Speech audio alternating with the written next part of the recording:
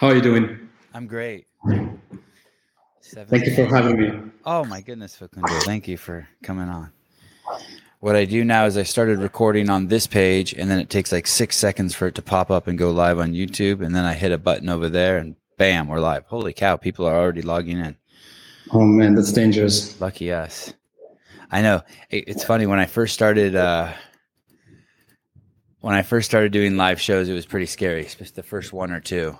It was actually. Oh, no, I'm too scared about how you and me are going to get along. Not about the podcast. If we get along, the show won't do good. If we fight, it will do good. That's the secret to success these days. Okay, I'll do my best then to become feisty. I woke up this morning thinking about intimacy. Okay. And I was thinking about how when we listen to someone and we hear what they say, we have thoughts about what they say. But if we react to our thoughts as opposed to reacting to what they said, we separate ourselves from them. And that's called some people call that being asleep or being trapped in your head.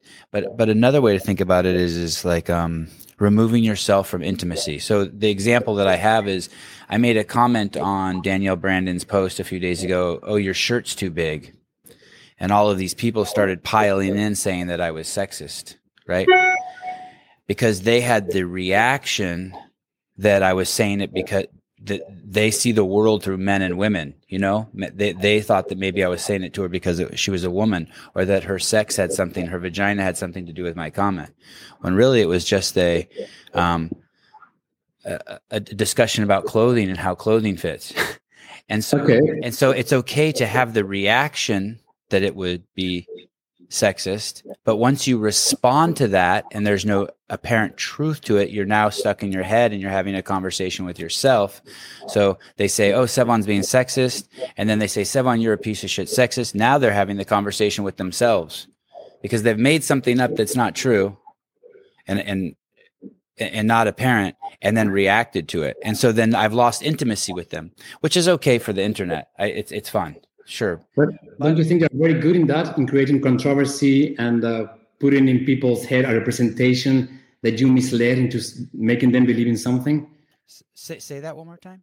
Don't you think you're very good in creating this kind of controversy in people's head and guiding them into thinking something that was maybe not the original goal for them to think? Like, Yes. I'm very good at that. Sort of this, I'm very good at that. You mean through sort of although that wasn't my intention with that, I'm very good at that. So through sort of this ambivalence, just like sort of like throwing things out there that I know people will bite at even if they're not there. You mean sort of like that, like creating... Well, you misguide them to believe that. I mean, you use elements that are very good to misguide them. So, you know. I agree. Wow, that's a very astute... Interview's over. Okay, but it's very early for you. I mean, it's soon my cocktail time, so we can be friends for a while. Yes, boy, you should talk to my wife or my kids, because I do this with them so often. These mental gymnastics of reading into things. Well, I know your wife. I mean, I don't know if you remember when I used to be a volunteer at the games, and your wife was around before the children, BC. Uh-huh. Yes. And I remember your wife being very loving and adorable. She's awesome. She's great. So it's just, I think that through that, though, that's also when you respond to your own reactions, I think it separates yourself from intimacy, and I think that I think it's just an important observation, and it makes people. They can go down a portal of thinking that they're out in reality when they're not. They're now projecting something that's really themselves onto other people, and it's a double whammy. One, they've misled themselves, but two, they've lost intimacy with the person. Because I would say that because truly, I didn't say her shirt was too big because she was a female. I didn't. I mean. Look, I think that people are very sensitive nowadays, and they can take on many readings on very simple stuff, right, and very often, unluckily, on very serious stuff, they go for the simple answer. It's maybe one of the ambivalence of people nowadays. Facundo, how old are you? Old. Yeah, old. I'm going to be 45 in a couple of weeks. How dare he ask him how old he is? That's so rude. And where are you right now? I'm home in Brussels, Belgium. That's home for you? That is home for me for the last 19 years. And where were you born? I was born in Argentina, then I moved to Brazil, then back to Argentina, then I been to Spain, back to Argentina, then went to New York, back to Argentina, then to Germany, then to France, then to Belgium. And did you ever live in Italy? No, unlikely not. But you speak Italian. I speak Italian, yes. And you're married? I am married. And where and how did you meet your wife? I met my husband. Sorry. In the European Parliament. Both of us worked there. We were political advisors. I left the Parliament 2.5 years ago, and I'm still here. Is he in the Parliament? He works still in the Parliament, yes. So, was he your boss? No. At home, no. Damn. No. We work for different political parties. Like when you say different political parties, different political people, or actually different political different political parties. Yes. So I was working for more like the conservative side, which doesn't represent me, but I was working there. And he's working for the Greens, for the Green Party. Wow. I don't even know what the truth is, Facundo, I don't even know what the European Parliament is. The European Union, you might have heard, there are many countries there, and they have agreed on having a common legislative organism that will actually legislate on some of the main topics of political interaction in between countries. So that means, like in the United States, you have the Congress in Washington, but you have also state congresses like Madison, we know very well, but been at the games. Now, the European Parliament has powers on certain topics relating to European politics, whether some countries or all countries have retained for them autonomy on decision on certain other elements. And you have kids? I have one girl, yes. Oh man, you're writing too much. You're kind of hard to find information on. It's interesting. There's this theme about you that maybe you're a spy, but it's kind of, I've seen you around forever. You've always had a pleasant demeanor with a fabulous smile. You are always hanging around all the cool kids. And yet I never knew if you were like a coach or a manager or a Argentinian spy. I didn't know. I mean, I never even thought you were a spy until I was watching yesterday your interview with Chris and Rich and. Okay. What's the funny blonde girl's name? Ellie. Ellie. Sorry, Ellie. I was watching that, and Chris just opened up hard. Facundo, are you a spy? I don't remember about that interview, but no, I'm not a spy. I'm very sad that you didn't think that I was an athlete. Actually, when I look at pictures of you now, I'm like, I don't remember him being this buff. This CrossFit shit works. Yeah, well, I mean, I haven't been doing that for a while. I'm just working on that. But I will tell you something. I remember very well when I first met you, and I'm sure you don't remember, but that might ring a bell. So I was working as a volunteer for the CrossFit Games 2014 for CrossFit Media. Then I was kind of junior assistant to the assistant of the producer. And you and me were at the Marriott in Manhattan Beach, the day of registration for the athletes. We were on the mezzanine leading to the first floor. And you were asking me, do you know him? Do you know her? Do you know him? Do you know her? And I know that you were halfly paying attention to what I said because we were looking for a prey for behind the scenes. And actually, I remember very well that turned out to be a very successful episode because the person that you asked me about was back then Sarah Singsmundottir coach. I don't know if you remember Eric. And then when I told the wild guy that like yelled and got crazy, that was Eric was like he was wild. He was a bit wild, yeah. He's kind of a Viking. It's a good friend of mine though. So, but yes. it's him. And when I told you who he was, you got your camera, ran down the stairs, and you began your magic. And I think that was a very, very, very successful episode, right? Yeah, that was, and he was great because he's not afraid to voice his opinion. Exactly. He's a great coach, and he's a good friend. So we can celebrate him today. What's Eric doing these days? I never see him in the scene anymore. No, Eric, I think after this, what happened in this all episodes that you are partly to blame, some people would say, regarding Sarah, he has a very successful weightlifting program. It's called Weightlifting 101. And he kept coaching or supervising or helping many very famous athletes, including Annie or Frederick or BKG, Adrian Moonviller. So he's still around here in Europe. He's a great coach, and he's wild as ever before. Good. You said that I might be to blame. You mean just because of the behind the scenes, what it showed may have led to him being ostracized from the. Well, you're a great producer, Sivan. I think that was, maybe one of the outcomes that you believe the behind the scenes could give, right? Not to get him fired. No, not fired. I don't think he was fired either. Eh? Or to get him ostracized. That was not my intention. But if someone's if someone has strong opinions, it definitely makes for good video. Okay. Did you ever do an interview behind the scenes where you purposefully said, "I'm going to get this guy and get him fired"? No. Okay. Good. No. But I would do a purposely behind the scenes where, oh my God, that guy looks really cool. I'm going to use my camera as a tool to just get to know him. Okay. I would abuse my power in that way, or I would be like, I'm intimidated by, I don't know, Michelle Kinney, even though I know I should talk to her, but Travis Meyer doesn't intimidate me, so I'll go talk to him, and I will kowtow to the easier interview. Do you ever regret having done an interview? Not doing one?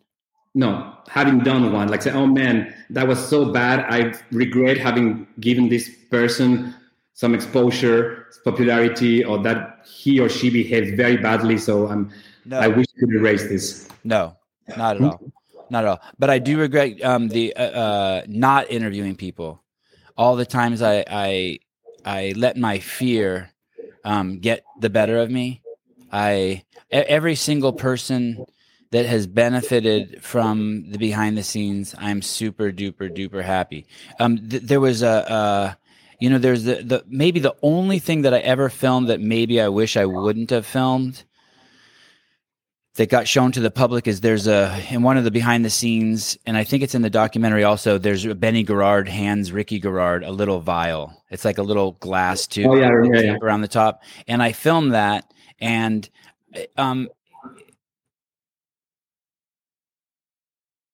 that's one of those things like you were actually talking about before that's like it's too much. It's like I'm making an implication by putting that in the shot that I really have fucking no business making that implication. I have no idea if the guy's on anything or not. Okay. Right? But I'm happy that you talk about your fears. It's not something you seem to do very often, right?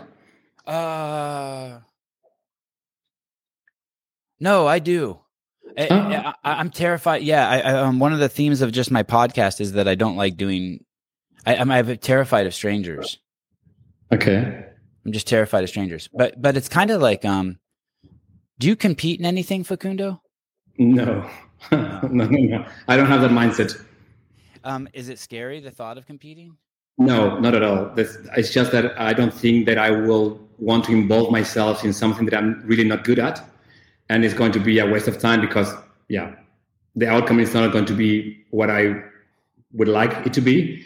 And, I work, not a workout. I work, nice lapses. I work with people that are very, very fit. And when I see what they put at stake, how they compromise, the responsibility they take, I'm realizing that I'm not built for that. So, no. My kids have started doing jiu-jitsu tournaments. And my son told me that before he goes out on the mat, he shakes. And then I said, that's intense. And he said, yeah. And I said, how do you compete if you're shaking? He said, oh, well, when you step out onto the mat and start wrestling with the other kids, it goes away. And I was thinking to myself, oh, in my head, I'm thinking this, that must be the fight or flight syndrome. It's like, before you do public speaking and you want to flee, but you have to overcome that and parlay that into fight, right? And I get that before the podcast. Like when I text you the link, like the whole time right before I text anyone the link, like I text you the link this morning, I'm terrified. I'm like, oh God. I understand that. If I send this, there's no coming back. There's no coming back. We're going to do the show. Did you ever cancel a podcast last minute because of stress or because something that you felt like you didn't want to do it? But I do literally have the feeling like I want to go outside and like run. Okay. Facundo will do this show by himself. I'll hit the live button and I'll run off. Well, since I know that you're a bit scared, I'll be nice. But I know the feeling. I used to do seminars. I mean, I did with I think 30 seminars with Dave Durante through the world, and then with Hinshaw, we did kind of 50 seminars together. And just before starting the seminar, I was like, oh man, I really don't want to be here again. I just want to go home. And I need to be very organized. And Hinshaw is a guy that, because himself to start a different part, and I needed my structure, and I was like, oh yeah. But well, good to know that you are very human then. Oh, yeah, but we have to face our fears. Kind of, it's kind of the only thing that makes us feel alive. Yeah, I agree with you. Except you have a daughter, so you're cheating. I have kids. But I have a German Shepherd who helps me a lot with my fear, especially when I'm on the street with foreigners, because he's so big that people are scared of him, and they prefer to cross the street when they see him coming. When did your life intersect with CrossFit? What are the origins of that? So back in the days of Facebook, I had a friend in Washington, and he was every day posting, oh, today in the box, I was doing, 15H SPU, and then I do 21 SDPH, and then 1 RM snatch. And it was so annoying because he was putting every single day his full workout and his result. And one day I said to him, hey, bro, what are you talking about? What is all of this? Oh, man, you have to see it. This is CrossFit. It's the new thing. You need to do it. And I thought it was an American thing, like, we'll come and we'll go in a couple of months. He said to me, you have to try he sent me the affiliates map. There was one like 5K, like 3 miles from where I am. I went there, and I don't know why, because actually I'm not a super fit guy, or I don't like sports so much, but I really liked it a lot. And so I got addicted to that. A couple of years later, one of the guys working there offered me to become a partner on a new box he was opening. So I put some money there, and we opened a box, and that was my first, how I get introduced into the sport of fitness. What year was that? That was 2012. So when I started CrossFit 2012, we opened our box, CrossFit Power Factory. And do you still own that box? No, I sold my shares a couple of years ago. And what country was that? In Belgium. We used to have 4 boxes. Then they kept the big one. And they're still there. Oh, you personally were involved in the ownership before? I was not. I mean, I helped building that box, and and then I learned a little bit of coaching, and it wasn't the times where you remember this CrossFit seminars, endurance, kettlebell, weightlifting, 1, 2, whatever, and I could afford to go as often as I could. So I was spending maybe 3 weekends out of the 4 weekend of the month in a seminar. And so I started like that. So when you go to your first box in 2012, and you said you weren't like you weren't into working out or sports before then? No. I will go to the global gym maybe to get some biceps and some chest, but no more than that. And what do you think you liked about it? I think that a little bit the unknown, now I used to go with my iPod or Walkman, I don't know what were back then, and it was all at my pace. So I chat with someone, do some curls, go back. There it was like, hey, it lasts 1 hour and you get a full session, a full workout, and it was great. I loved it. It was 2010 when I started. I think one of the things I liked about CrossFit is that I was so bad at sports, and I was so bad. Like I had the weakest bench of my friends. I had the fewest pull-ups. I couldn't do pull-ups. When we did the presidential test in high school, I had to do it with the girls where you hang. Sexist. And then I found CrossFit, and there was some shit I was good at. I was like, am I like, I can do that, and someone else can't do what I can do. And I think that kind of scratched gave me like a little bit of a motivation. Self-confidence? Yeah, maybe. Yeah. Like, holy shit, like, come out of your shell. It's okay. And then, of course, just since, and I'm speaking for you too, correct me if I'm wrong, since we didn't spend our youth in our bodies like a lot of other kids, when we finally started working out and we got into our bodies, we're like, holy shit, this is crazy. Like, I used to avoid sweating like the plague. I hated sweating. Did you ever hate sweating? I still do. Oh. I still do. Yeah. Are you gonna make it through that? Are you gonna change that, or do you have any interest in it? Because I used to hate sweating, and now I'm just like, yeah, sweating's a shit. There was a time, so that was at the beginning. Then I do CrossFit. I did 2 competitions as a team. I was kind of decent in gymnastics, and so I did a couple of I loved it, but then all the training. When I started CrossFit, I was still working in the Parliament. I was doing a master at the same time, a late master in my career that was nothing to do with sport, and it was very little time, and then I couldn't train so much. But I go to Cookieville very often, and then sometimes I train with my friend Ellie in the morning, M30. But yeah, I'm happy where I am now. I would like to have more fitness in my life. But it's getting very busy lately, so I need to make an effort to find additional time. Why did you volunteer for the CrossFit Games in 2000? What did you say? Was it 14? 14. So the true story is that in 2013, there was the Invitationals in Berlin. Remember, USA versus the world? Okay. And because I pulled some strings and I got some VIP tickets for me and my friends, stating that I was working in the Parliament. So they put me on the VIP area, and I was sitting next to Hillary Froning back then. It's still today, but back then I was sitting next to her. And I arrived super early. I was very, very excited. I met Tim Chan. And then Justin Berg came and said, "Oh, what are you doing?" We talked a little bit, and he asked me, "How many languages did I speak?" And I said, "Well, I speak German. I was raised in Germany. I speak French. I speak English, Italian, Spanish, none of them well, but I do speak some languages." And then we said goodbye. And like 3 minutes before the broadcast would start, he called me and said, "Hey, Facundo, I have a problem. We are broadcasting." It was Eurosport back then. And we have Mike Roth, so an American director, a French producer, and cameramen that don't understand anything but German. So the broadcast track was a bit of a chaos. "Can you come and help us? You will miss the show."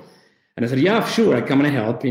I was there. I remember the French producer, a lady, and she was asking, "What is traster? A big movement, small movement, big camera?" And I was like, "Big movement, you camera out."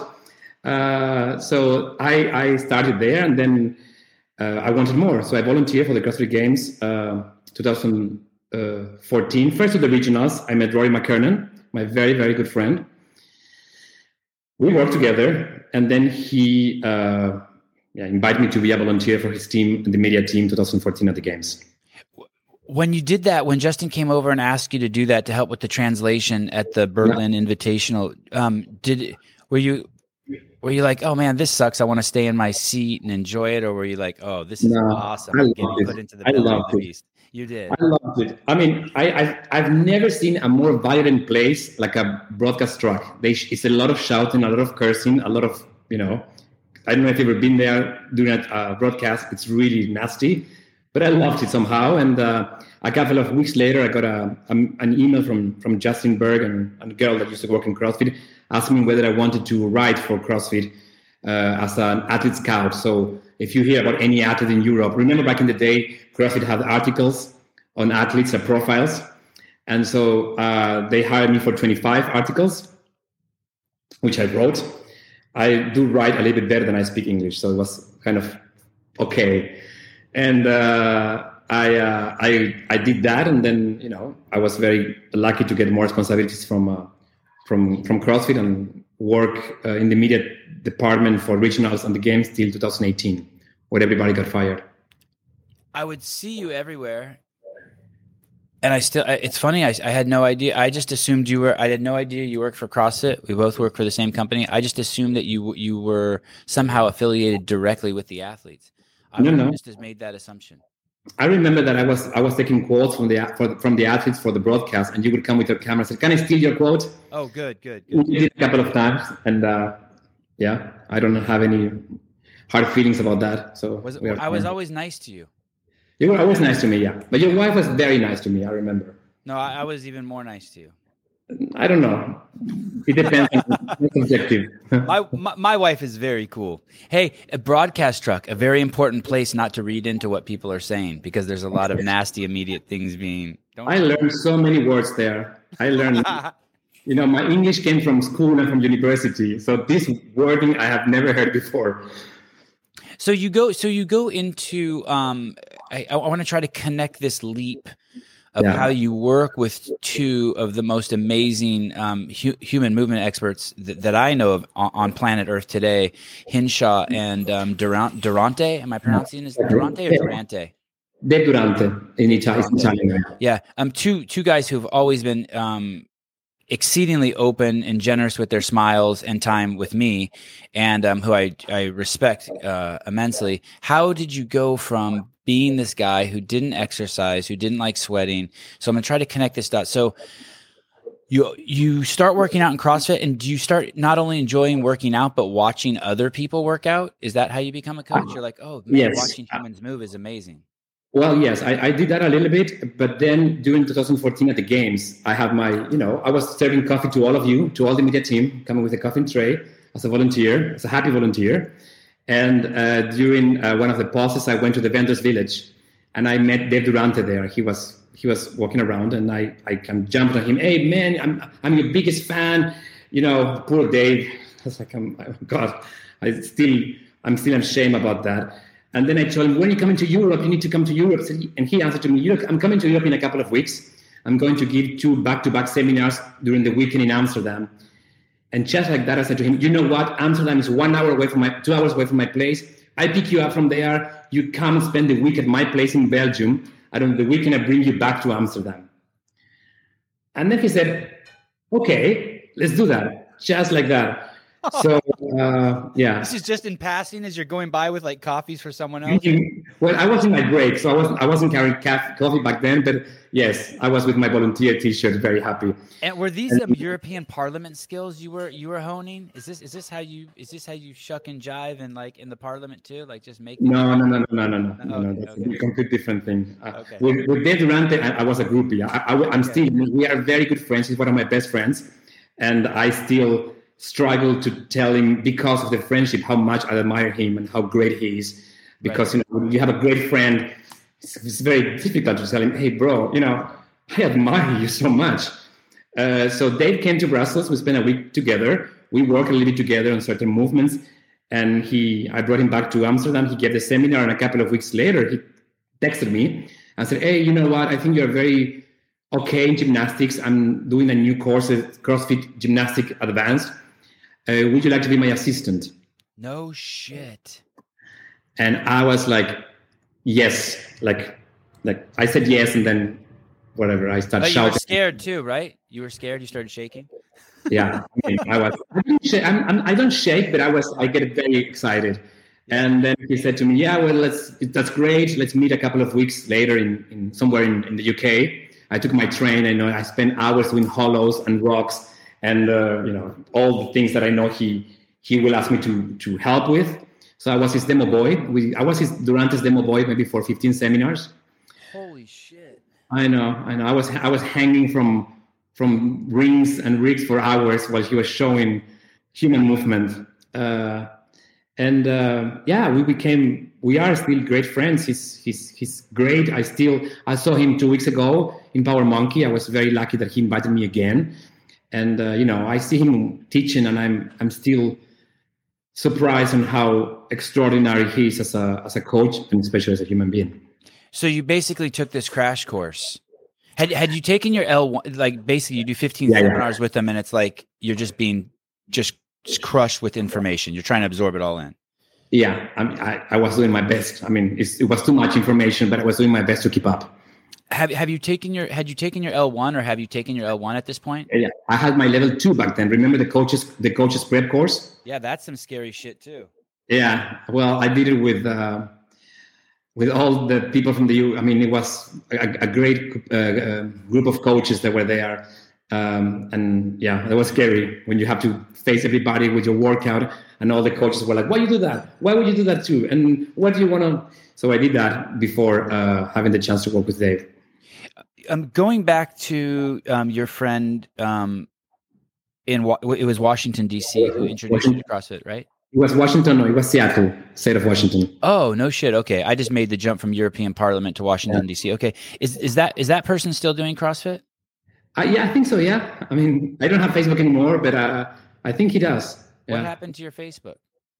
Oh, I prefer Instagram. I think it's easier. I kind of miss. I don't do Facebook either. I missed the whole Facebook thing when people started doing it. I don't know why I never did it, but then Instagram came and I just jumped on board. I don't do Twitter either. You have a couple of accounts in Instagram, no? On Instagram, I have a shitload of accounts. I have one account no one can see. They shadow ban me. Yeah, I remember that you used to follow me, and you defollow me, and I was very hurt back then. Unacceptable. Well, okay. So how long ago was that? Oh, maybe 4 years ago, 5 years ago.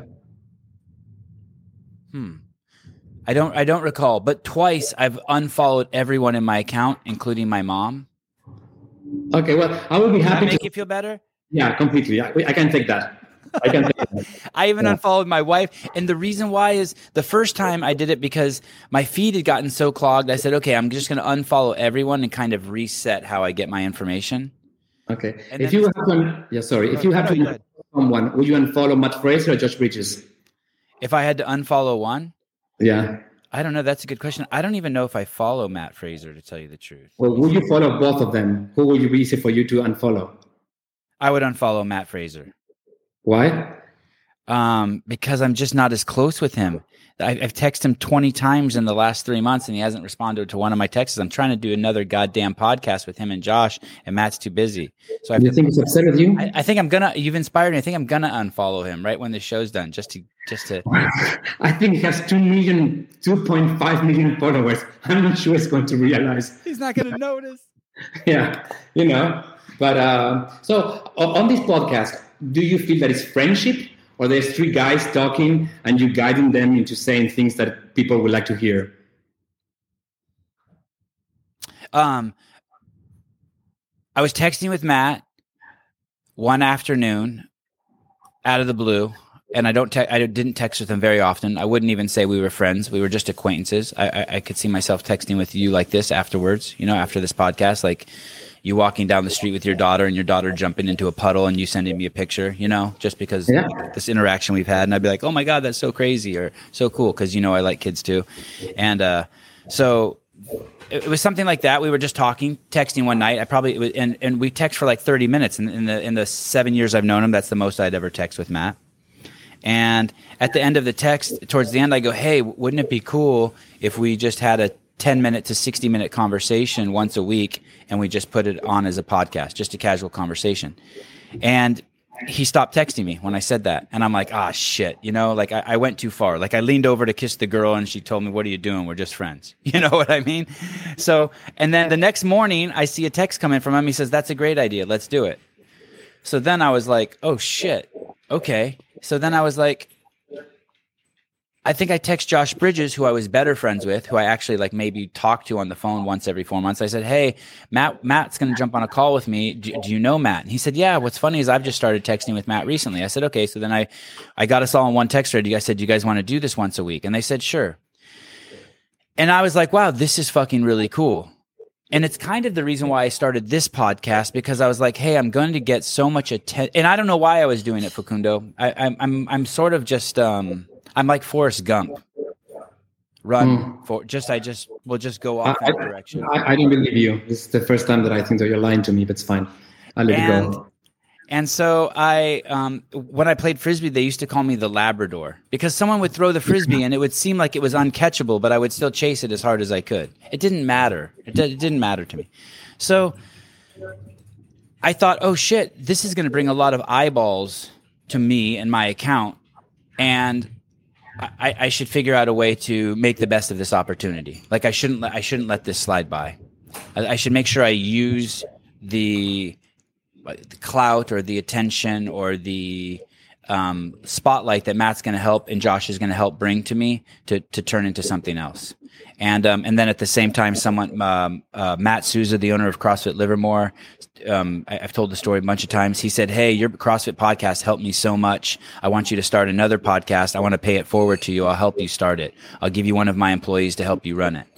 And I said, "No." And my wife said, "Hey, what are you doing? The universe is conspiring to help you and tell you to start a podcast, and get off your fucking ass and do it. It's what you love doing." So I said, okay. And so those things just kind of collided. To answer your question, I don't really know what's going on in that podcast when I'm with those guys. I'm very sensitive to them. I'm very sensitive to them because I don't want to necessarily. I want to keep it real. But I don't want to drag them into things that they're not willing to go into. And to topic, yes, very, very much so, very much so. Okay. So I do you have a different opinion on that? Because so I walk the line. So I walk the line with them. I don't want to say anything that's going to affect Matt's podium sales, Josh's good dude sales. I don't want to make them polarizing characters. I understand. I think that I don't think that your role is so passive, though. It's not. I think that you have a very, very big responsibility, and you are the one setting the tone. This conversation started with you and me with intimacy, and actually we're talking about your fears. We're talking about your sensitive part. So I think that you're very good in that podcast to set a tone, and then once that's done, you take your space and let the boys do the job. Yeah, and maybe like I would talk about, like I would ask you,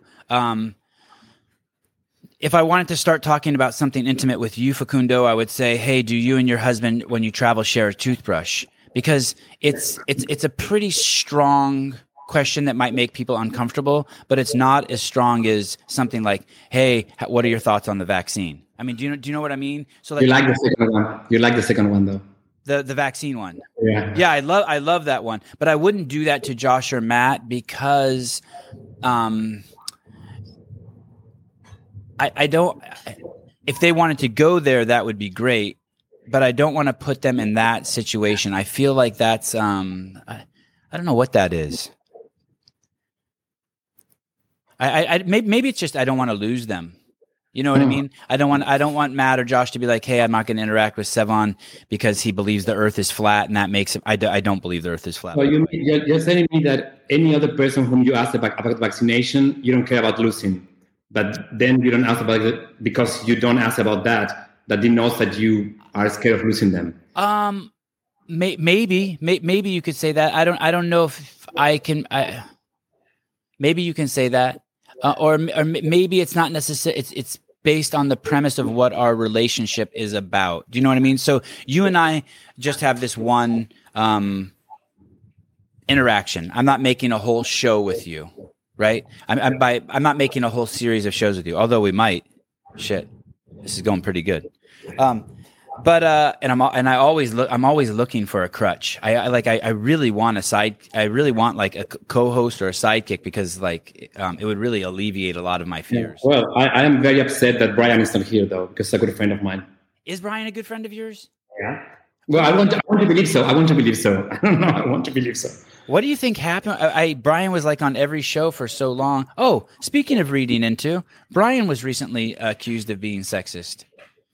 Yeah, I've heard that. Yeah. Because he compared Matt Fraser to Tia Toomey, and people were saying that had the reaction that they believed Tia was obviously better, so to compare them was not being able to accept a woman was better. I mean, this is just delusions of grandeur, in my opinion. But which is okay to have delusions of grandeur, but then to react to them as if they're reality, now you've embodied the delusion.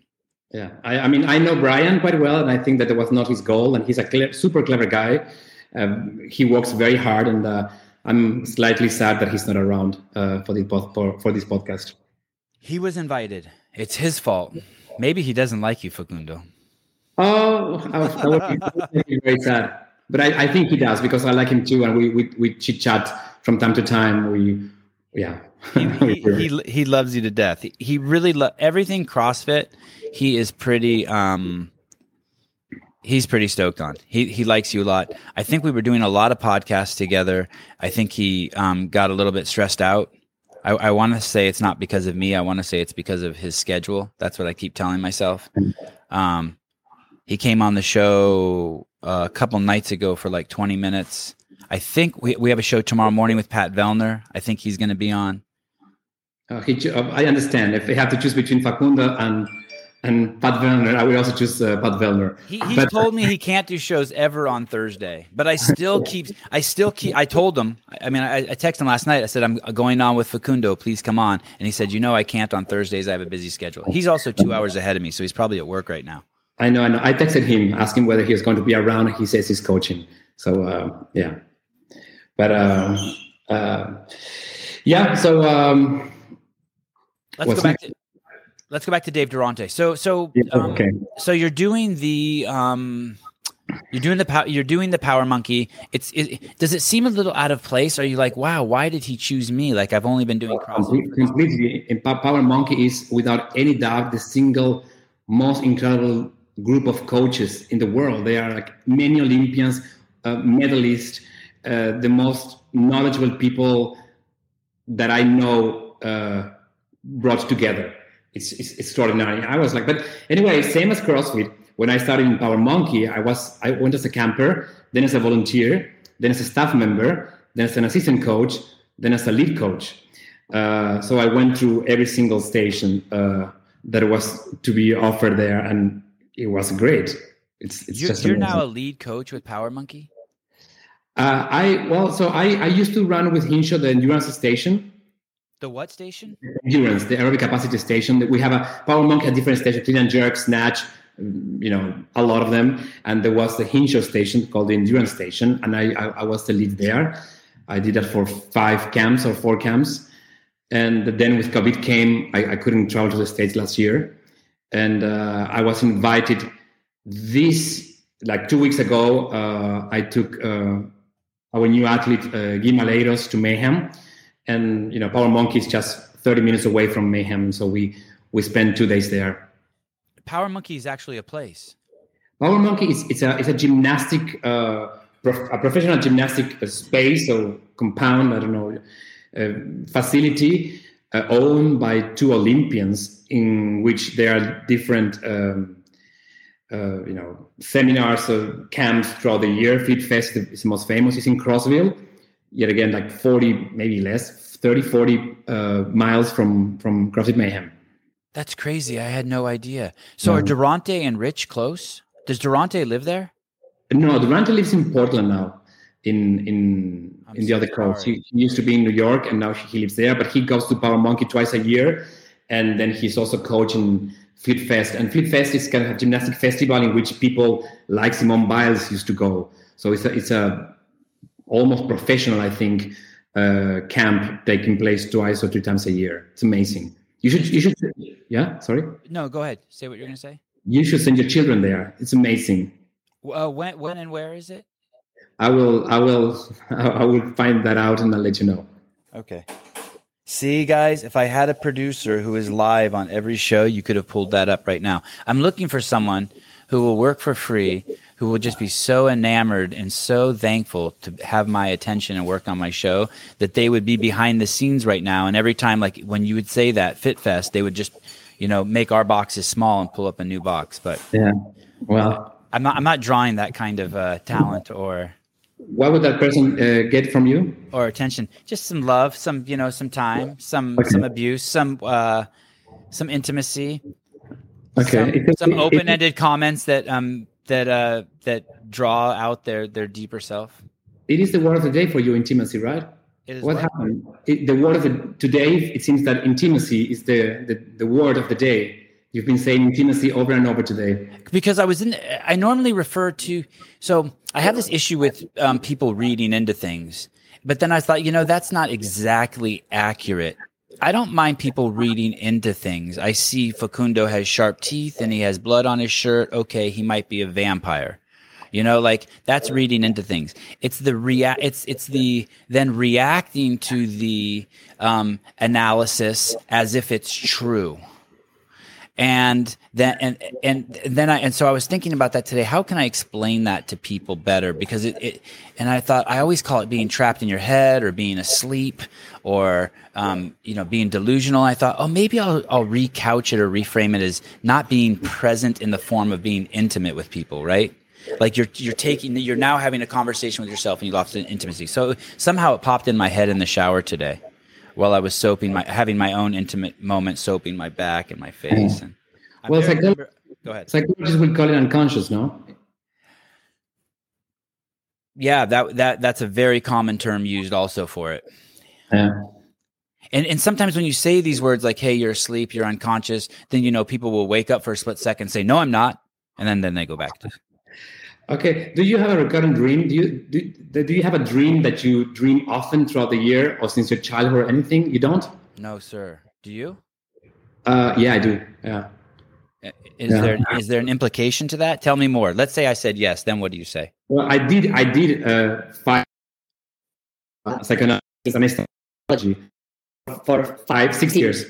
I had a dream since I was a child that all my teeth would break and they will come sand. Yes, I used to have that as a child. No, you cannot steal my dream. You need to have your own dream. I asked you. Swear to God. You have your chance, and you said I don't have any. So now you're going to beat it. I don't have it anymore. I don't have it anymore. Funny, I don't have it anymore either. I told you I think that I had it till I was 30, 35, but I had it very, very often that my teeth would break, become sand, and I would go to the mirror and I see like, man, there's no teeth anymore. That's one of my bad dreams. It's horrible. Yeah. And the other dream, hopefully you didn't have that one, is that I'm seeing when people are burglaring into my place, when I'm going to break in the door to come in to steal. Uh-huh. Yeah. These are my two dreams. Did you ever have the one when you were a kid that you go to school naked? I used to have that one as a little kid. No, that would be a problem for me. Oh, it fucking sucked. I would go to school and I would be there naked. I would just like, what the fuck? Why did my parents dress me? But of course, you mentioned over and over you have problems with intimacy. So why would it not be naked in front of all your children will be fine? Is the definition of the non-intimacy. I didn't say I have problems with intimacy. What are you talking about? No. I didn't say you have. I said that we've been talking about intimacy, and now you bring up a dream that is the opposite of intimacy, right? You're exposed. Yes. You're exposed naked to the most cruel people in the world. There are children. Children tend to be very cruel at that age, right? Yeah. And I think I got made fun of. People were very nice to me, but it was a tough crowd. But I always liked school. Did you like school? No. No. I mean, I left school when I was 14, and then I came back to school. But I left it for 2 years. 14, 15, I studied music back then. And, if you go to a conservatory, you are not requested to go to high school. You can do that. And then it was not meant to be. So I went back to school, finished. And then, yeah. Why didn't you like school? Did you have friends there? Like, I love going there to see my friends. No, I was not very popular back then. I want to think so. I don't remember. Maybe it was something else. I don't think I was a very popular boy. And we moved so much that, I didn't have real friends because, as I mentioned before, I was coming back from another country, put into a school, then change again to another school. My family would move a lot. So we were changing school maybe 2-3 times a year.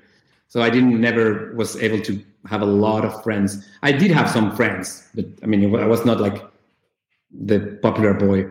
Did you go to school to see your friends? No. Oh, you didn't? Oh, because that's why I went to school. That's the only reason why I went. I just went to see my friends. Like, I was obliged to go. If I would have chosen between staying home and going to see my friends, I would have stayed home. Yeah. So tell me, what's the dream mean with your teeth falling out? What's the deal? I really don't know. I mean, it might be something about speaking or have the capacity to communicate. which is not, aligning to what teeth are for. But I don't know. I really, there was I couldn't say. I don't want to say something that I'm going to regret later. But I guess in my case, something related to being unable to speak properly, or to express myself or make the points that I would like to make. And I don't know why. Environment, my own perception of myself and what I want to say, whether I didn't dare to do so, and when I wanted, I wasn't able anymore. But I think that changed. And funny enough, same as you, when I got to a certain age, that dream disappear. So maybe with age, we have more clear ideas on how to express ourselves and how to get along the way we intend to. Do you have any enemies? Oh, I guess I do. You do? Yeah, I guess a couple, not many. Yeah. Not many. I like to believe that I have very good friends, and I like to spend most of my time with them. And my family, of course, but outside of my family, with my good friends. I guess by enemies, I mean, when I speak to you, like, I don't know I've never heard I said the same thing to Hinshaw. I can't think of anyone who's ever said anything bad about you. You're very loved in the circles that and that you and I used to roll in. And although I think the CrossFit community as a whole is pretty darn close as far as communities go, it doesn't mean that everyone gets along. There's some cats and dogs in there that that fight. Do you regret having met anybody in the CrossFit world that said, "Oh man, I spent years with this person and I didn't get anything out of it, and I regret having this friendship or that friendship"? No, maybe the exact opposite. I'm so proud of myself that I worked on myself in order to accept those around me that maybe I wouldn't have accepted if I otherwise wouldn't have worked on myself. Okay, so you did it out of generosity. No. I used it. No, I'm too selfish for that. I used it. I leveraged it to make myself a better person instead of blaming them. Like CrossFit really taught me personal responsibility. Up until the age of 34, I was basically I avoided basically discomfort at all costs. I was raised that way. Take the path of least resistance. Don't ruffle any feathers. Don't offend anyone. Don't sweat. Don't and then something happened, and maybe it was my L1, or maybe, but basically I realized in a nutshell, it's become one of my foundations, is that controlled suffering is and you don't have to use that word suffering, or I don't have to use that word, controlled discomfort, or pushing the body into the pain cave, whether it's psychologically, emotionally, or intellectually, or physically, is where growth occurs. And so you should do it as often as you can, especially if you can control the safety of it. I was never afraid emotionally. I remember being a little kid and really enjoyed exploring my emotions, like really, really. And I really I was perfectly, when girls would break up with me, or my friends maybe would stop being my friends, and I would cry and I would suffer like that. I was fascinated by that as a kid. I was always watching myself emotionally, being like, wow, this is fucking a trip. I just watched a movie and the dolphin died, and now I'm sitting here wailing in the movie theater. I was just fascinated by that. Which character in which movie do you think describes you the best? So if it's just a movie and you see this people, not that you want to be someone that you say, like, hey man, that person is my life. I mean, this is my life. Forrest Gump, I told you, Gump. I'm fucking Forrest Gump. I am dumb as a box of rocks, and I just go. I trust. I'm not a religious man, but there is a. I don't even know if this is true, but there's a scene, I guess, in the Bible where Jesus tells the apostles, he says, and someone will correct me, he says, when they call you, when the kings call you to speak about me, and speak about, and they're trying to persecute you, don't prepare your defense. Just open your mouth and let God speak through you. And I always was like, yes, that's awesome. Like that resonated with me. Like, okay, I get it. I get what he's saying. Do you have a character for me? Do you want to give me a character in a movie? No, I don't know you enough. Maybe Benji. Do you know No, Benji? no. I think that you are too intellectually clever to be Forrest Gump. Maybe some traits of Forrest Gump personality might suit you, or maybe you want to believe so. I think that Forrest was pure emotion, with very little rationality to it. Like the intellect was not there, but his decisions were maybe the good ones because he trusted his emotion and his good willness, and that worked for him. Did you like that movie? I liked it very much when I saw it for the first time in the 90s, 91, 92. Then I saw it on a plane some months ago, and I cried my eyes out, and I didn't like it anymore. Because, there was people that, next to me, awake, and they were like looking at me, it's like, that's weird. So I felt a bit uncomfortable. But I like the movie. It's a great movie, yeah. You mentioned being friends with David Durante and it being weird because you're friends with him and yet you still admire him on such a crazy high level. And it's like I think I understand that, and I struggle with the same thing too. But you've surrounded yourself with people like that. I don't think people who haven't met Rich or haven't been around Rich realize. Do you have that same issue with Rich? Well, it's weird. Rich is one of my best friends. Rich and Hillary, like really best friend. We have a lot of intimacy, but we trust each other a lot, and we speak about a lot of topics. And yes, for me, it's very complicated to also because Rich doesn't like to get emotional, and so it's very hard for me to find a moment to tell him, "Hey, I love you as a brother, as a friend, but I admire you so much that I will actually bend to make a reverence when you perform, because I think that he's the finest CrossFitter who ever lived." And no, but I don't do that. I would like to find sometimes a moment to do so. Yeah, and you are because there's a lot of great people out there, but there is definitely something very unique about Rich. I remember having this feeling about him when I met him, that he seems so like such a good person. 9 out of 10 people you would see walk out of a brothel, you would say, "Oh shit, look at that guy was in there sleeping with women." But Rich is so pure that if you saw him walk out of a brothel, you would think that he was in there saving someone. Like that would be your first judgment about him. I mean, the guy, like, shit can't stick to the guy. I mean, he's that fucking cool. He's a great person. I mean, I owe him to Dave, of course, to Rory, and to reach what I am now. I mean, he's a great person, and I always like to say when we do a seminar, when we somebody comes to the box, I said, like, guys, him as a champion in the sport. I think as a friend, as a person, he's a champion. He has the highest ethical values and loyalty and friendship and care for himself, his family, his environment. And I'm very proud of being a friend of him. And so you have this whole pantheon. You have this whole, I mean, going through your Instagram, it's like nuts who you know. It's like you've surrounded yourself with these people that it is, it would be hard not to feel that way about all of them. I mean, it is it's almost like you curated this, but I don't believe you have. I think it's all just by, I think you've attracted these people.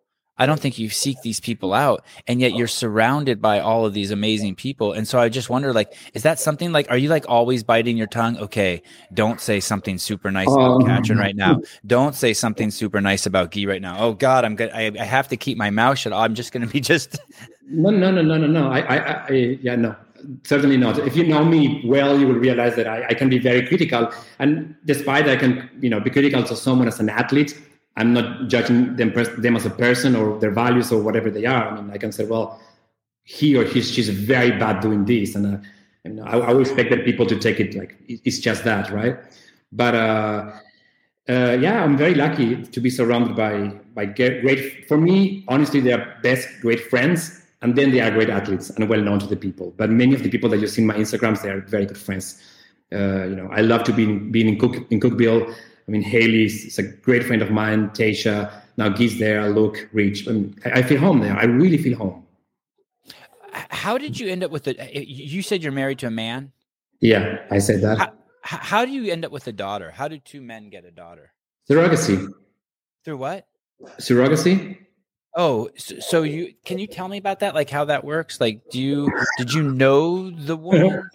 Like, how do you pick a mom?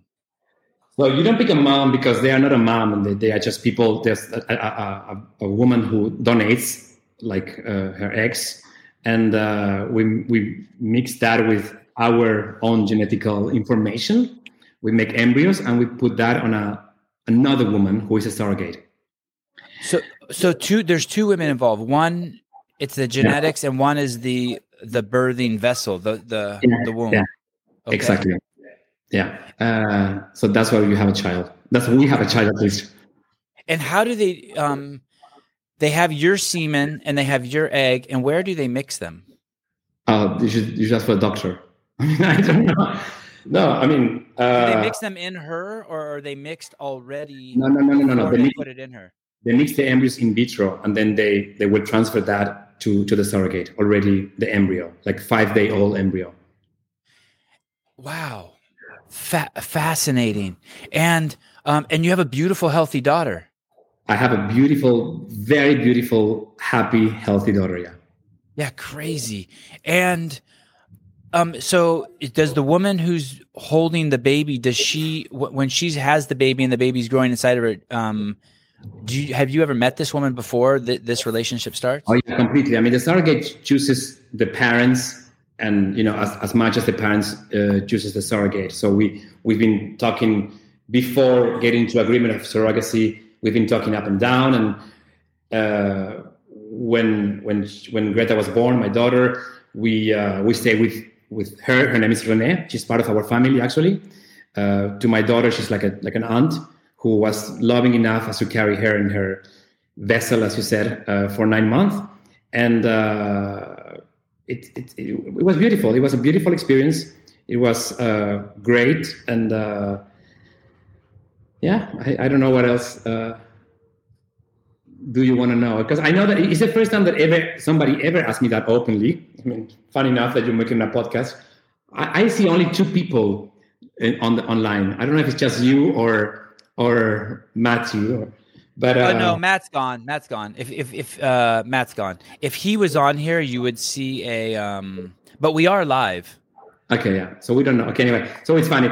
It's fun. So that was our experience, and it was great. And we were very, very blessed to have a beautiful daughter that way. Are you going to have a second child? Oh, that's a good question. Who knows? We will let destiny decide. And how old is she now? She's 5. She just turned 5 2 weeks ago. Man, that's someone in the comments says, Facundo, there's 78 of us because there's 78 people listening. I see only 2. That's why I thought it was a very intimate conversation. Like it is. It's okay. It is very intimate. It's very intimate. So, the theme of this conversation, intimacy. Yeah, completely. I thought it was going to be about Saxon and about Rich and about Guy and about somebody else that I'm coaching, but it turns to be very, very familiar. No, it was great, and we are very happy. Greta, we at home we speak German. That's the main language at home. I speak with her alone, and the nanny speaks to her in Spanish, and she speaks French in school. So she's trilingual, and we were a bit scared at the beginning because we thought that it was going to be a bit too much. But she manages, and nowadays at 5, she fluently speaks 3 languages. So I mean, I think that the 2 greatest gifts you can give your child, love, yeah. I was going to, on more of a superficial level, is and maybe they're both languages. I'll ask you this since you're into music, and is a foreign language more than one tongue to speak with, and the ability to play a musical instrument. If there were two things, I think those are incredible gifts you can give your child, because then they can take them for the into the rest of their life, right? Yeah. But maybe music is just another language. Maybe I should lump that all up. It's so in my studies, when I was studying neurosciences, music, it's been a work and process in a different part of your brain as the language. So language is the most dominant thing. So language comes first. Okay. And music goes a bit back in the back. So they have no connection, but I think that music allows for a lot of mathematical development.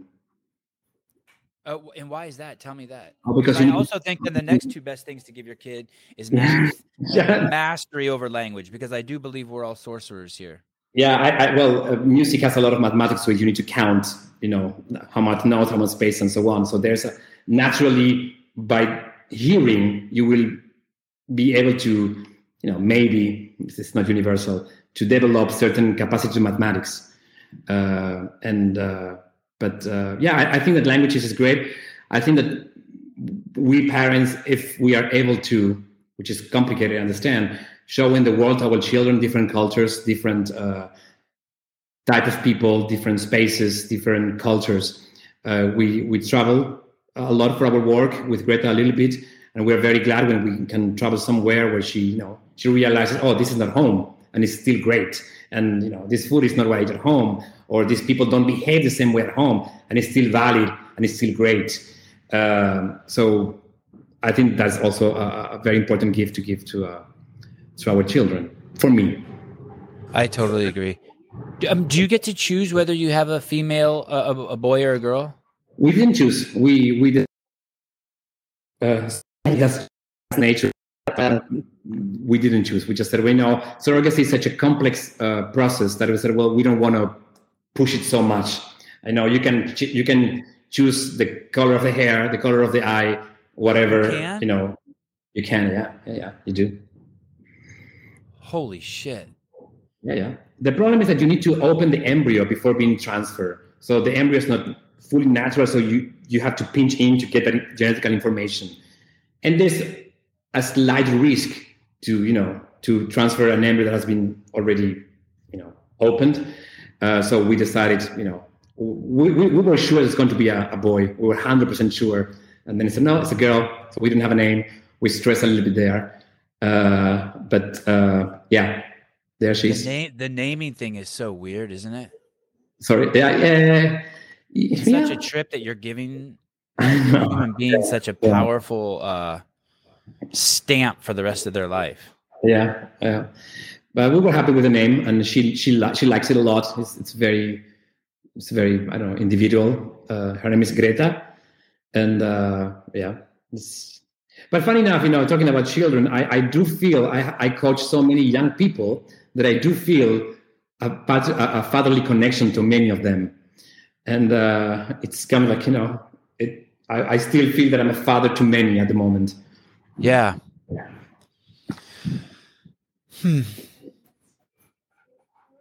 I thought I would feel that more. Facundo, my whole life, I never felt like I was anything. I never wanted to really be anything. I was just happy. I've always just been kind of happy. Even after I had directed a bunch of movies, I never felt like a movie director. I think that, 2003 was your first movie, One of Us? Oh, Our House? Our House, yeah. Yeah, that was like my first feature film, yeah. And I made so many movies since then, and I do CrossFit, and I kind of see myself as a CrossFitter. Not kind of, I do. But I never really wanted to be anything. And then I had kids, and I was like, and I didn't have kids till I was 43, but then I was like, holy shit. I know. I was 39. I'm a dad. And I really I'm like, I'll take, even if I know I'm faking it, I don't care. It's so real to me. I really have embodied the role. Even though I never wanted to be a dad, I never wanted to be a husband. As soon as I saw the kids, those 3 kids, man, I'm their dad, and kind of huge swaths of me vanished. Yeah, like Forrest Gump. Like Forrest Gump. Like Forrest Gump. So when Durante brings you on the scene, is there any hazing period? Is there any like the other guys in the Power Monkey are like, who the fuck is this guy? He doesn't know what he's doing. Is there any like? I hope not. If it happened, I never realized. I was so focused on my responsibilities that I it's a good question. No, I guess not. I mean, no, I wouldn't say so. But anyway, so we hazed people at HQ. Sorry? We hazed people at HQ. Not on purpose. It wasn't like a spoken hazing. But if someone new started working at CrossFit, like we didn't make it easy on you. We tested you. No. You know, you said it before. I think the great coaches like Dave, like Chris, they know very well what they do. And as a coach, I mean, I said it many times in the past, I think that what makes them greater is that they build this capacity of people to take the legacy. You know, they build spaces for people to develop. And so I don't think that there was any kind of mixed emotion. On the contrary, I think I always felt myself very welcome with them. And I think Power Monkey embraced me very warmly when I was there. I saw a picture of you and Guy on your Instagram. Tell me, how do you know him and what is your relationship, like your business and personal? Okay, so I am coaching very proudly Saxon Panchik now for almost 2 years. Would you believe him on the podcast? He's awesome. Yeah, I know. Yeah, he's amazing. He's extraordinary. I'm very, very thankful that he decides to work with me. And we were at the games, and I was coaching him. And after the games, we chatted a little bit with Guy, and he asked me, how do I do this, how I do that, and we are hosting a competition with Rich in the Middle East very soon, the Mayhem Desert Heat. And I told him, if you want to come. Sorry. What's the date on that on the competition? 13 November 2021. Okay. So it's fine. I want to circle back and talk about that too. So we talk, and then Guy's dream was to come to Mayhem. He was a massive Froning fan, and he said to me, you know what? With my first coach, we used to talk very often into me paying myself for Mayhem, which is from Brazil is quite expensive, and training there, do my thing, impress a bit everybody. I would forget purposely some things of mine. Come a couple of weeks later, and eventually Rich would say, "Hey, bro, you're so great, stay," and which was not the case. But we were talking about, and he asked me, we talk into working together, and I said that I will be very glad to do so. And I talked to Rich, and I said, Rich, I have this very talented young boy who wants to work with us. And a couple of weeks earlier, Rich was kind enough as to create a program in Mayhem that I'm leading at the moment. So create my own department or whatever program you want to say from Mayhem. And I said, I think it would be great to have him in this program. And Rich said, you know how Rich, yes, bro, if you think so, go for it. So I called Guy and I said, there's a chance that we can work together if that's what you want. And he said yes. And I admire him because 21, he left his girlfriend, his mom, his dad, moved to Cookville. And, in Brazil, he's a king. But in Cookville is another one of many great athletes. So he doesn't have any special treatment at all. He's like, hey, bro, you have to work out. This is what you have to do. That's the way we do it there. And so he did that. And I admire the courage he has to do that, to change his life at that age for becoming a better athlete. So I'm going to fill in a couple of blanks here. So you are a coach. You're Scott. I am a coach. I am. You actually do his programming. Scott, stand over here, pick this thing up, run over here. Saxon, but not Scott. Sorry, Saxon. There's only one pan chick to me. I just. Oh no! I'm so sorry. No. That's the part where you. I mean, Scott is great. I worked with him when I was the coach of the Mayhem team that went to London, but we didn't make it to the games last year, and he's great. Saxon is as great as his brother. Yeah, he's the man. I was just teasing. So And do you have any other athletes? Yeah, I have a lot of athletes. Yeah, I have maybe. So now for Rogue, I started. I mean, I don't want to announce it yet because I think that such a great athlete that I'm working with, that he deserves. There's only 76 people listening. Yeah. There's another athlete that I have the chance to work with now for 2 months. He's great. I'm very, very proud and thankful for the chance he has given me in allowing me to program for him. He's also going to the Rogue Invitational at the end of the month. So I'm the only thing that stresses me at the moment is how I'm going to deal with have these 3 guys at the Rogue Invitational together and me acting as a coach. You should be stressed out about that. That's healthy. I am. I'm looking through your Instagram to see who this new athlete is. Oh, there's no picture yet. I've made the assumption it's a male. I don't know if that's it is a male, and there's no picture. And I tell you why. I don't want to announce it because Guy has Colton Mertens. No. Oh, darn it. No. He made it top 10 at the games this year, and because we did such a great announcement for Guy at Mayhem, I don't know if you saw it. Like he comes. Yes. I think that this other athlete deserves to have a proper presentation because he's really great. So, I mean, I think he was in your podcast too, not long ago. Yeah, he was there. So I'm giving you too many hints. If you have a producer now, he will be writing down on a column. If Brian was here, he'd be like, Sevon, you dumb shit, it's this person. Oh, completely. No, but wait. To tell you how much I do like Brian, he knows from a couple of months now.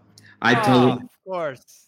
Yeah, I told Brian, oh no, this is happening. He said, oh bro, it's great. I'm happy for you. So yeah. I'm happy for you too. I don't even know who it is. You know what's funny? I have these people on the show like Matt O'Keefe, these fucking big shots. Yeah. Big shots. And I think I'm so cool for getting Matt O'Keefe. What? Unlike me, you mean? Yeah, no, you're a big shot too. But Brian's not here, so you don't work for an example. But so I have these big shots on the show, like Matt O'Keefe, and a week will pass, and then I'll be talking to Brian. He's like, "So I was talking to Matt O'Keefe," and I'll be like, "What do you mean you're talking to Matt O'Keefe?" He's like, "Well, he called me the other day, or I was texting with him." I'm like, this motherfucker, it's my show, and the big shots are contacting Brian. Brian must be a really cool dude. Yeah, oh, really? Someone guessed it's Dukic. Someone guessed it's Lazar Dukic. In the comments, wow. Who's that person? Who guessed that?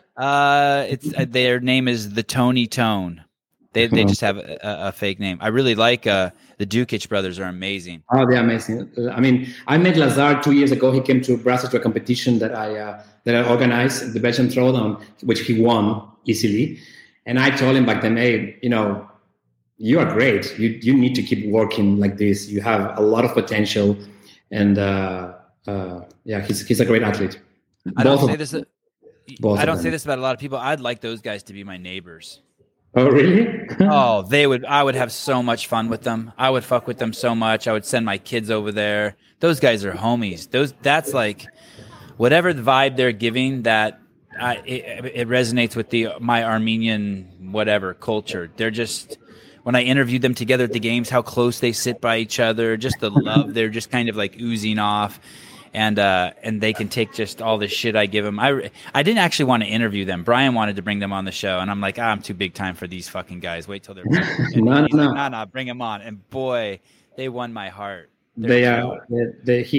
I know a bit better Lazar, and he's a very, very cool guy. Someone named Allegra just gave us, gave me $9.99, which is very, very generous of them. And not everyone I don't make money every show. So that means I guess I should thank you, Facundo. You just made me $9.99. Okay. Yeah. No, but I'll be glad to have a coffee with you when I see. Are you coming to Rogue? No, I don't. I don't leave this. Okay. But okay, so go ahead. Say something, and then I want to ask you about Guy. What do you want to? I'm lost now. What was the question? Okay. So Guy, so you meet Guy at the games. Yeah. You're there in the capacity as a coach for Saxon. You meet Guy at the games, and you cultivate this relationship, and he basically says, "Hey, I want to be your coach, or I want you to be my coach." And you say, "Okay, great. I also have this program that I've started up. I guess it's under the Mayhem banner. What's the name of it? I saw it in your bio. It's called Mayhem ID. Mayhem ID, and you're basically running this thing called Mayhem ID. And so then you go to Rich, who's sounds like he's your partner, and you say, "Hey, I want to bring in another athlete into this Mayhem ID." And do all the Mayhem ID athletes move to Cookeville or no? No. Okay. No. I mean, just a special circumstance. Yeah. Guy was there. I mean, Guy was going to stay there until Rogue, and then he's going to travel to the Middle East, and then he's going to go back to Brazil, and then he's going to Guadalajara. So, but it was a chance, to prepare himself for Rogue, to go there, and I think that he's in very good hands if he's training with Rich Froning. And so now you are the coach of Guy. Yeah, I mean, what happens to his old coach? You should ask him. Maybe I can give you a telephone number. No, I think that what I just need to be very respectful to my colleagues, all the coaches. I think that that if the chance to work out with Rich Froning and learn from Rich Froning at the barn with Haley, with Luke, with that level of athletes, is presented to you, I guess that is very hard to say no, right? And especially since it was his goal. Especially, yes, correct. And it is funny because as a coach, I told him, I do your programming, but when you are with Rich, you do whatever Rich says. Please follow him, learn from him, ask him as much as you want, as much as you can, why, how, whatever you want to ask. And I'm glad to say that I think Rich likes him. So they work together quite well. What's the guy's name from Canada? He was on my podcast. I really liked him. He trains at Mayhem. Sam Cornoyer, yeah. Samuel Cornoyer. Sam Cornoyer, yeah.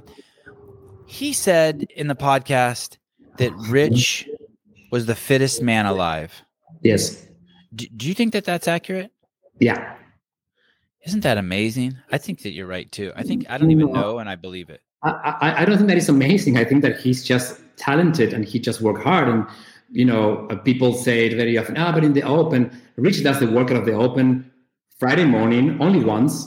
There's no seeing the leaderboard, watching videos, this and that, talking to people. Make the setup. Does the workout. Done. Now let's squat, let's snatch, or whatever that is next. And he has an understanding of the sport. Sevan, I think that whoever is going to be champion again is not just the fittest. It's the guy who has the more skills, the more capacity to understand the nuances of our sport. And that is something that Rich had naturally. He didn't have a weightlifting coach, an endurance coach, a nutritionist, a gymnastic coach.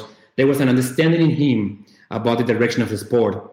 Because Dave programs whatever, and maybe the direction of the sport 1 year is more into strength, more into endurance, more into whatever that is. I think this year was a bit of everything because we have 15 events. But Rich was very clever foreseeing where would the sport go. And he worked very hard when he decided, to bet on something. Yeah. It's a remarkable track record and a remarkable legacy. I mean, he's definitely in a category all by himself. When are you going to have to choose between Parliament and coaching? I left the Parliament 2019. Oh, I'm sorry if you said that. You're done with that. You're a full-time. Yeah. So you're manager, trainer. No, I'm not manager. I'm not manager. Sorry, you're a coach and a trainer. Why would you like to believe that I'm a manager? Because it's something that comes first when you talk about me. Sweater, glasses, cold. 4 or 5 languages, nice hair, certain air about you. I can show you. There's a dignity you present that's like it's the opposite of Eric. If I would never say Eric's we'll go full circle to the beginning of the show. I would never say Eric looked like a manager. I'd say that motherfucker looks like a coach. Throw a whistle in his mouth. Maybe you should wear a whistle if you want to be seen as a coach. You don't even have to use it, just as a prop. Yeah, I would be able to mention some managers that don't have any hair, that they don't speak any language, that they have I left the parliament. I left the parliament when my daughter left daycare. It was too many hours for us being away in the office. So the decision came into which of us will leave the parliament. And because I already have some experience in the CrossFit world, it was me who decided to leave the parliament. Does your husband do CrossFit? Sorry, go ahead. No, not at all. He doesn't. No. He did it once. He did it once when I had my box. He came with a lot of, excitement, and he came into a very, very nasty workout. 100 box jumps. I don't know, 300 feet walking lunges. All the things that really hurt at the end of the day. And that was enough. He didn't like. And what's he do for training? What's he do to sweat every day? Triathlon. Oh, okay. I give and so he loves Hinshaw. Because Hinshaw is too technical for him. He does it for his fun, Also, he doesn't allow any comment from me on his training. Like we have a biker row and everything down here. Sometimes he goes, I'm going to row. I come down to say something, and the monitor is down, so he's not even looking what he's doing.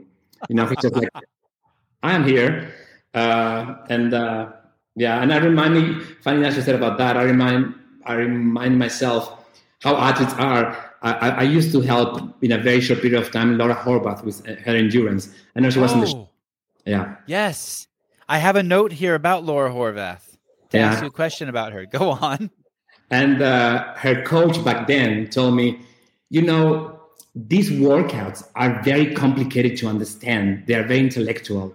So they're not easy to apply. So we prefer not to do them. Oh, okay. Thank you. I guess. So Chris, my husband, he doesn't like to, he just likes to have fun and so on. So you can shoot the Laura Horvath question now. Laura Horvath's she's coming to the United States. If I recall, when I interviewed her, she said she was coming to the United States to train with Ben Smith. Sounds like she's going to move into Ben Smith's village, wherever the fuck he lives. He lives in Richmond. No, somewhere in Virginia. So it's Richmond? I don't know. Do you know if she's moved already? Yeah, no. I don't think she's moving. I think she's going to train to prepare for Rogue. And then come back to Europe. That's what I think. And do you know if she's with Ben yet? Has she moved? Has she traveled out there? She's there. Yeah, she's there. I need to get her back on the show. It was quite a bizarre show. Yeah, she's quite a character. Yeah, the two of us together. Speaking about being scared, I will be very scared to do it again. But it has to be done. Laura's great. Like go ahead. Yeah. No. Go. Sorry. It's like putting peanut butter on a cucumber. I've never done that, but I would do it. But it's going to be weird. I think Laura's great. You just need to find a way of she's not Josh. She's not Matt. You need to work differently. But she's great, and she has very interesting things to say. Very. And I love her bluntness. Basically, I think we started in the first 5 minutes of the podcast. She said, hey, I really didn't want to do this. I heard the podcast. That's the only one that I heard just listening to you. Yours and Hunter McIntyre. Are you friends with Hunter? We actually... He's a handful too. I really like him too. Just is like basically telling you to fuck off. But that's what I've heard. I will tell you something. You ask him whether he has a tattoo on his butt. Yes. And I shared room with him in Power Monkey. He came Power Monkey, and he was helping my station. And damn it, Facundo! You know everybody. It is nuts. Not only do you know him, you shared a room with him. Yeah. I share a room with Laura too. That's fine. We share That's awesome. Yeah. Yeah. Fuck Brian. I'm going to ask you to be my co-host. You know everyone. Okay, so tell me about Hunter's tattoo. Tell me about Hunter's tattoo. Hunter was. I mean, it was before he would get. He got his. I think it was. He got his invite because of his experience in obstacle course. We invited him to help in the Kinshasa station of Power Monkey, which he came. He was great. He was very, very funny. A character on his own, and we had a good time. And did you see the tattoo? No, because I am a very bad sleeper. So I generally woke up at 4:35 in the morning. And by the time I was leaving the room, he was still sleeping. And by the time he would come to the room, I was already sleeping. So there was no interaction whatsoever when that happened. Kind of an obvious question, but I just want to hear your response. Is he just truly an amazing physical specimen? Like, did you see him move? Because his accolades are nuts. Like, did you see him run and jump and lift? And he's a great runner for sure. Yeah, he has a great runner. The problem is that if we define it in our CrossFit terms, it will be a different answer, maybe, right? Because we look for different stuff. He's in a sport on his own, so I guess that his numbers for his sport are more important. Are more relevant to him than his numbers in the CrossFit world. But for sure, he's a great athlete. Maybe not a CrossFitter, but it's a great athlete in his sport. Who do you think has the greatest air squat you've ever seen? Air squat? Yeah.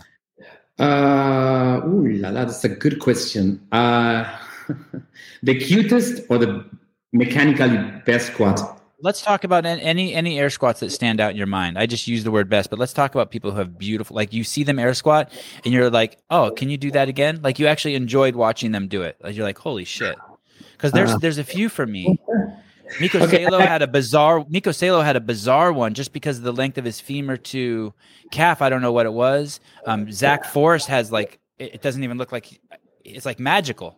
I think Danny Spiegel has a great air squat. Danny Spiegel. I don't know her air squat. Yeah. Have you ever had Danny Spiegel on the show? No. I invited her. My producer invited her to be on the show.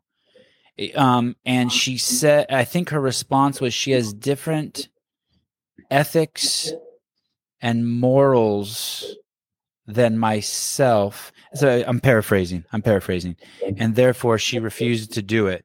But I would have loved to have had her on, and the invite is still always open. All ethics and morals are welcome on my show. She's amazing. She's simply amazing. Good. That's good to hear. Okay, I'm going to go try to find her air squat. Anyone else? Actually, and what do you like about her air squat? What do you like about it? Sorry? What do you like about her air squat? Everything, when she moves squatting, she's beautiful. I mean, the legs, everything.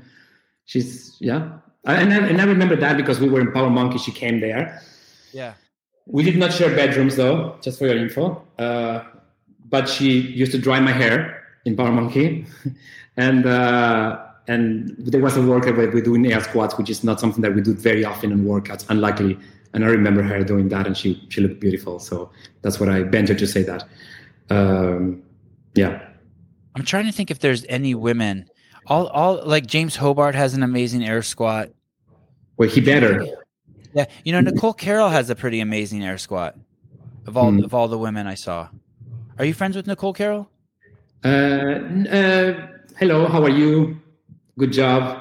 Congrats. Yeah. You guys would be very good friends. I wish. I'm a big fan of her. Yes. If I was a professional matchmaker, I would set you guys up as friends. I would be like, okay. You have my telephone. Can I just forward her your contact information? Yeah. Hey, Nicole, I don't have much conversation with Nicole these days, but I think I could still text her. A human being that I have some of the highest admiration for. When I see these lists, these in magazines that say like the 100 most influential people in the history of fitness or in sport, or the 100 most influential women ever. I'm always surprised that she's not at the top of these lists, whether they're mixed sex or about fitness, because what she does is she has no peer. She really has no peer. I agree with you. I mean, I think that she prefers a bit of a low profile. I think that she's not a woman that wants to be exposed and so on, so on. But yeah, I mean that from that generation, Nicole and Annie Sakamoto have given in our community so much, and they're still role models and pillars. I think that the game should create a Sakamoto Award. Still an athlete, an influencer, a great coach. All of that. Annie's, and I think of CrossFit women. Maybe Annie might be Annie Sakamoto might be the first one that comes to head. Like, this woman has been there forever, and she had, find a way of renewing herself Just now when you mentioned her name, I'm like, oh, I need to have Annie on the podcast. And I've had that thought probably like 20 times. But you know what? I'm kind of scared. Why? Of Annie Sakamoto? Yeah. She's the sweetest person I know, maybe. I know. She lives there just down the street from me. My mom trains at her gym. I don't know why. I don't know why. I'm just intimidated by her. Yeah, I mean, I'm intimidated more by women than I am by men usually. But she's amazing. Maybe it's just like my huge admiration for her and her contribution. Yeah. So if you have to have a podcast and replace Matt and Josh for two female athletes, who would you go for? Danny Spiegel and oh boy, that's a good Danny Spiegel and Katrin Davids-Doder. That's who I would pick. Okay. Those two. That would be an amazing podcast. Yeah, for sure. I would want them to before we started, I would want them to commit to like 20 episodes, regardless of how bad they are. Yeah. And I would be full in. That would be something very special. That would be. I think the fans would love that. Does Facundo coach Sasha Neves from Argentina? Is she a Mayhem athlete? That's one of the guests.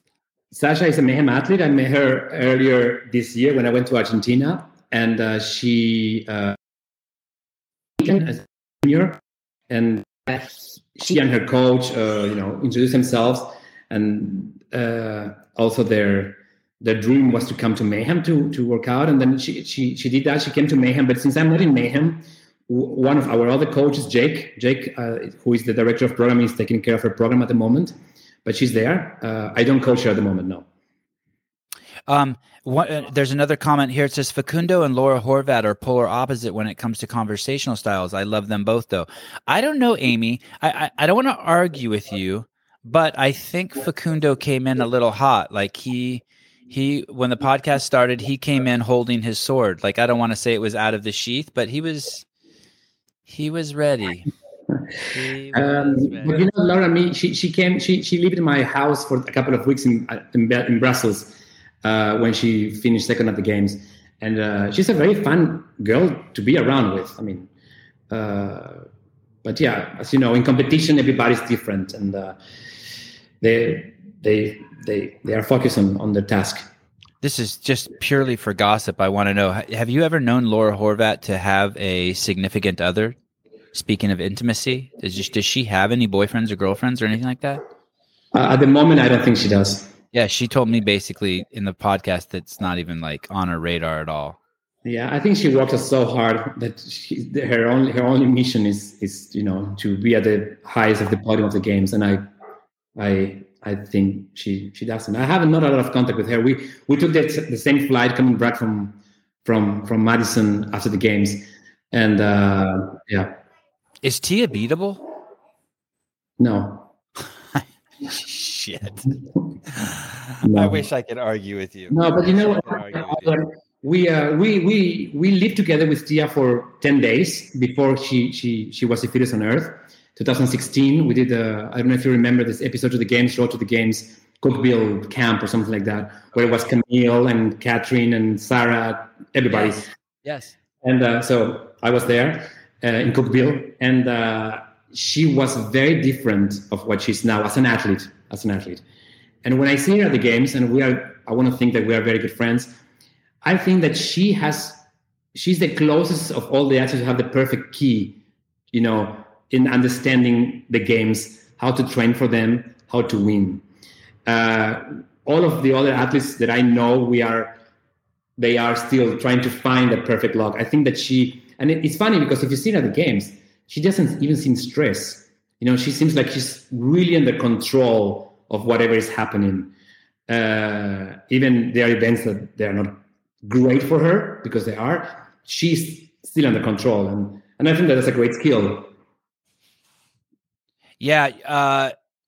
I am happy for Laura in the same way I'm sad for someone like Matt, and the fact that Matt never got to beat Rich. He had an opportunity and he didn't do it. But Laura Horvat has the opportunity to beat Tia. And it's almost, easy for me to say as a fan, but it's almost better to take second trying to beat the greatest in the world than to be the greatest in the world when the true greatest isn't there. It's really, I speak to all the female athletes out there, and who the fuck am I? But don't squander this opportunity. As much as you fucking can't stand Tia being there, it's the greatest opportunity you're ever going to have in life. This mountain will not be there forever. This isn't like Mount Everest, and you can be like, okay, I'll climb it next week. There'll be a time when Tia's gone, and you won't get to test yourself anymore. That mountain will be gone. Yeah. So use her, leverage that as motivation. Yeah, I think so too. But I think that there are. I think that there are a lot of young athletes. Haley Adams, Mel O'Brien, Emma Carey. It's just when is the transition going to happen now? When is Tia going to step down, and are the veterans going to go back to it? Like Laura, she's been there for a while, and as great as she is, Annie, Catherine, Sarah, or is the new generation, the Haley Adams, the Mel O'Briens, the Emma Careys, that are going to take over, because they are a dangerous threat for everybody else. I just right when you said that, I just text. I hope that wasn't too rude. I just text Matt Souza, the producer, and said, "Please get Emma Carey on the show." Yeah, it's not rude. Don't worry. Okay. So we'll see. I think Tia, it's at the moment I humbly believe that she's unbeatable. She's not my athlete, but I think she's unbeatable. How cool was it that she let us all know at the end of the games that she's coming back? I thought that was really generous. Yeah, I talked to Shane about that, and for his answer, it was clear to me that she was coming back to it. But we'll see. We'll see what the new year brings. Why? Do you know something? No, not at all. The format. Dave will keep the same format. The games are going to be the same. Who knows? White people might not even be allowed to compete anymore. You think so? No, I don't think that, but anything's possible. I don't want to close the door on that. I'm any type of craziness. Are you fishing from some controversy here? No, we're at the end of the show. No one will hear this part. That's the kind of stuff I probably wouldn't say on the Matt and Josh podcast. Okay. No, I think that it's going to mean 2021 was maybe for me, my favorite games. It was amazing. It was really extraordinary. The programming was great. Everything went. Yeah. But I'm very much looking forward for the Rock Invitational and see what these athletes have been doing off season. And Guy can win it, huh? There are many athletes who can win it. Saxon can win it. Guy can win it. Do you think the era of Vellner and Fikowski is over? No, I wouldn't say that. No. How many times we say the era of Annie is over? She goes back and said, "I'm going, guys. I'm here, stronger than ever, and I just managed to have a kid." So I would never venture to say. And also Pat, who's there tomorrow, I understand, and Fikowski, they are very clever athletes. So no, I will never venture to say that, and I would never venture to say that if Rich Froning wouldn't come back individual, he would win the games. I'm glad you brought up Annie. Another the same way with Rich, kind of not kind of in a whole category of her own. There's too much. She's done too much. Yeah. But she's clever. No, she knows very well what to do and how to do. I mean, she makes mistakes here and there as everybody else, like everybody else. But she's a great athlete. I mean, she climbs. She starts with a very, very bad first day, and then little by little, here I am. Finally, before I let you go here, tell me about this desert competition. Where can I watch it? Do I want to watch it? Is this the first year? Will there be a second one? Tell me, is Rich going? Yeah, I think you will want to watch it. I think that it's a great competition. So it's in the Middle East. It's in Ras Al Khaimah, which is another emirate 1 hour north of Dubai. And it's a rather small competition. We have a field of 20 male athletes and 15 female athletes. The male athletes we have, Sam Cornayer, Elliot Simmons, very many national champions, game athletes from that area, and it's going to be broadcasted on the Mayhem YouTube channel. And I'm going there. Rich is going there. Many of the people of the Mayhem family were going there, and it's a first edition. It's in a very remote place in the world. Beautiful place. In the Middle East. Dubai is like a very cosmopolitan city. Ras Al Khaimah is very adventurous, like a lot of mountains, sea, beaches. And we are very happy to have the chance to do our first competition there. It's invitation only? No. There was a qualifier. And we had some wild cards that we invited people at the very beginning, so in order to avoid any problems, but any hard feelings, I said. But we have a very good reaction. And in the morning we have the RX category, which is more like made for local people, and in the afternoon the international part of the competition, which is going to be broadcasted with your friend. Yeah. Are you Haley Adams' coach? No, I wish no. Haley, I wish no. Haley's coached by Rich, and programmed by Rich, let's say, and her coach is Tasha Prexeves. Which at this case, when I coach Rich, I coach Rich many times, but I'm not the coach who says, "Oh, Rich, this is the warm up. Do 3 burpees, 10 calories raw, and 20." No, these people know what to do. Our job with Tasha, which is an amazing person, is to provide athletes whatever they need in competition for them to, concentrate in performance and nothing else. Are you going to move to the United States? No. How come? Because my family's here and I'm fine here, but I'm going to the States once a month. Wow. What airline do you fly? Which is United, Brussels, or Chicago, Nashville. Wow. Cookville to Brussels. I wonder if there's anyone else in the world who does that. I don't think so. The only one. But it's for me. It's home. It became home. Cookville. I'm at home, and Rich says, "I'm going to do something. Take care of the children." So I have 3 children on my own. So it's great. I'm very thankful to have the chance to do what I'm doing at the moment. Facundo, I would like to let you know that you can come on the show anytime you want. If you had a good time and you ever want to just come back on, I give you an open invitation. I don't think I've ever said that to anyone in 164 shows. I've said I'd like to have someone on, but like I really, the same way maybe Rich says that his front door is open. My podcast is always open. You want to talk about anything? You want to tell me how great I am? You want to chastise me? You want to promote something of your own? Okay, I'm very thankful. I always been a fan of you, and your behind the scenes were a highlight on the year when that came, and was a great time. So as we agree, I'm going to text you when my daughter falls or my dog says something, a picture, and say, "Hey, what's happening here now?" I had a great time. I thought we were going to be feisty to each other, but it was nice that you set the tone, same as with Josh and Matt. You opened with intimacy. I had a sword, as you said, and you see, you were able to set the tone for the rest of the podcast. Thank you, brother. Thank you very much. And bam, we did it. 1 hour and 47 minutes. You made me $10. Okay. Well, I know that somebody else did you 99 the other day. Was it low? Someone did give me $99 once. I don't know who that was. That was crazy.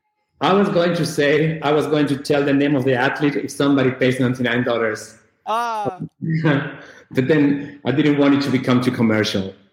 Hey, you have a really great story. Holy shit, you have a great story. Are you going to write a book? No, I don't think so. Oh. It's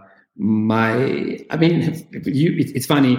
My great story. I mean, you have a fortuitous life, right? Your life just looks magical. How it's unfolding. Are you still recording this, or it's? No, it's done. It's done recording. No. I don't have a story.